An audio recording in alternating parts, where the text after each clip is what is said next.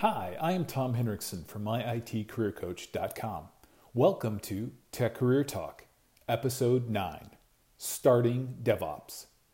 Today we're going to talk about how to start a DevOps practice and what things you need to focus on.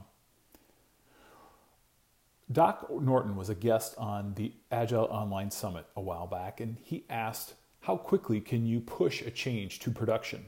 Now, I think a simple question like that really gets us thinking about the baseline metrics like these that can help drive our DevOps journey.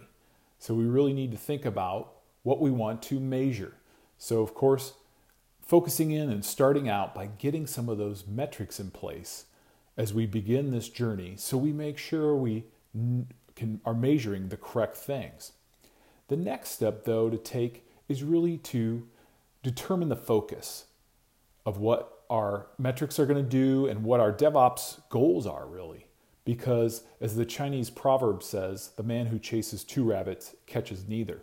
So if we focus on the wrong thing, or as I see a lot of us technical folks do, we seem to chase the next shiny object. Whatever that new technology is or new methodology, we will try that out. But if we don't establish our metrics for our DevOps journey and really what we're trying to focus on, we won't see any real value or achievement out of that DevOps practice. Another big part of DevOps is establishing a workflow. So we need to design a repeatable process that incorporates feedback loops. So we are quickly and easily seeing the feedback that our system presents. So if something is breaking, how quickly can we fix it? How quickly can we recover?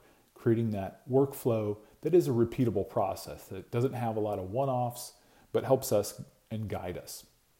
And part of that workflow could be, the next part is to automate. What can we automate in this process? So we need to look for tools that can help us automate and scale our process. Because as we grow and we want to affect more change, we need to be able to automate more and scale more. And then to think about a few questions here. What manual processes do you have, if you have any at all? And then maybe you think, oh, okay, I don't have any manual processes. You've automated a lot of things. Look at the next question is, where are the errors or the bugs or issues? Where are they coming from? Because sometimes there might be, for instance, you might have a process that's already automated, but it seems to be cumbersome or error prone. How can you take that really to the next step? Maybe there's some additional pieces you can automate or eliminate, because a lot of times we will have some steps perhaps in our workflow that would serve a purpose at one time, but that time has now passed and we can eliminate some of those things. The next piece of really starting that DevOps journey is look for experiments. How can we craft experiments that are short and give us valuable feedback? If we can find these experiments that will help us and guide us, we can learn from the outcome and repeat that process and get us in the right point.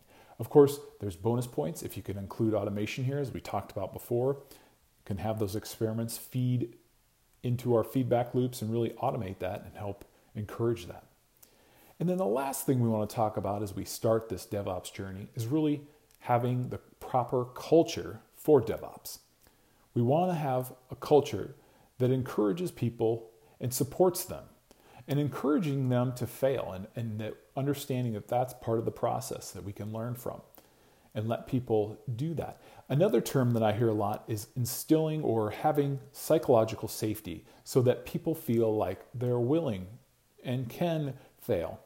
I worked at a company a few years ago where that failure wasn't encouraged, and if you made a mistake, you would probably get yelled at by one of the executives at the organization. That doesn't instill psychological safety or encourage failure or people to take risks.